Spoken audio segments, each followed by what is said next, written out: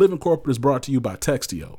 Today's top talent is everywhere, representing everyone, and our work environment should reflect the level of inclusion to meet that standard. Textio achieves this in building more equitable company cultures through the language we use in our job postings. That culture is formed one hire at a time, making the words we use to reach more diverse candidates all the more important.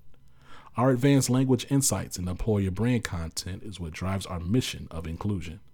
Through our industry-leading application of artificial intelligence and machine learning, we're able to widen companies' reach in finding and building upon the very diverse talent that empowers a culture of belonging.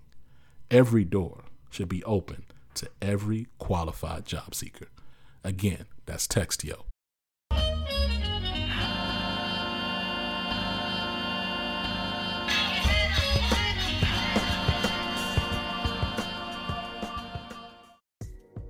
What's going on, Living Corporate? It's Tristan, and I want to thank you for tapping back in with me as I provide some tips and advice for professionals.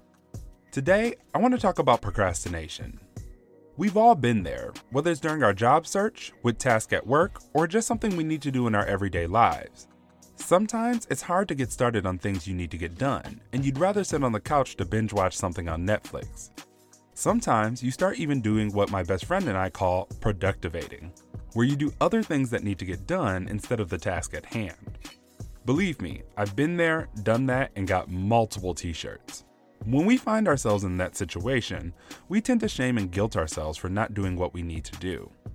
This only leads to a terrible cycle of more procrastination, which means that the task ends up still not getting done and you feel even worse. So, what should you do?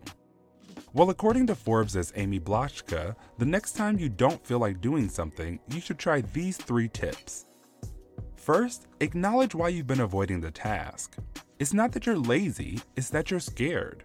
You're afraid of failure, success, or simply not doing it perfectly. Those feelings are what we are trying to actively avoid by doing something that temporarily boosts our mood.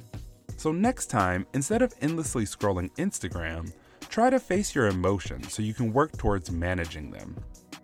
Second, forgive yourself for procrastinating. Research shows that people prone to procrastination are less compassionate towards themselves. But since procrastination is linked to negative feelings, if you can be self-compassionate, you will reduce the guilt you feel about procrastinating, which is one primary trigger.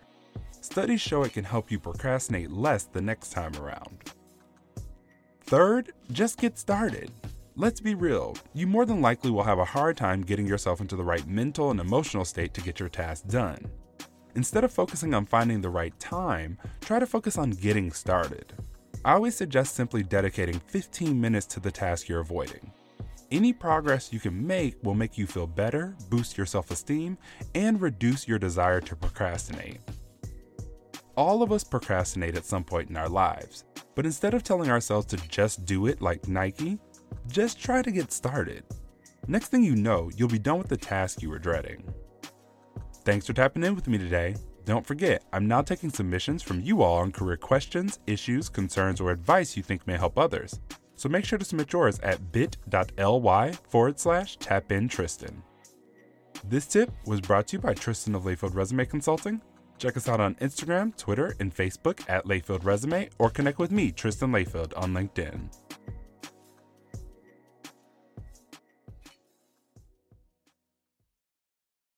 This episode of Living Corporate is brought to you by Blind.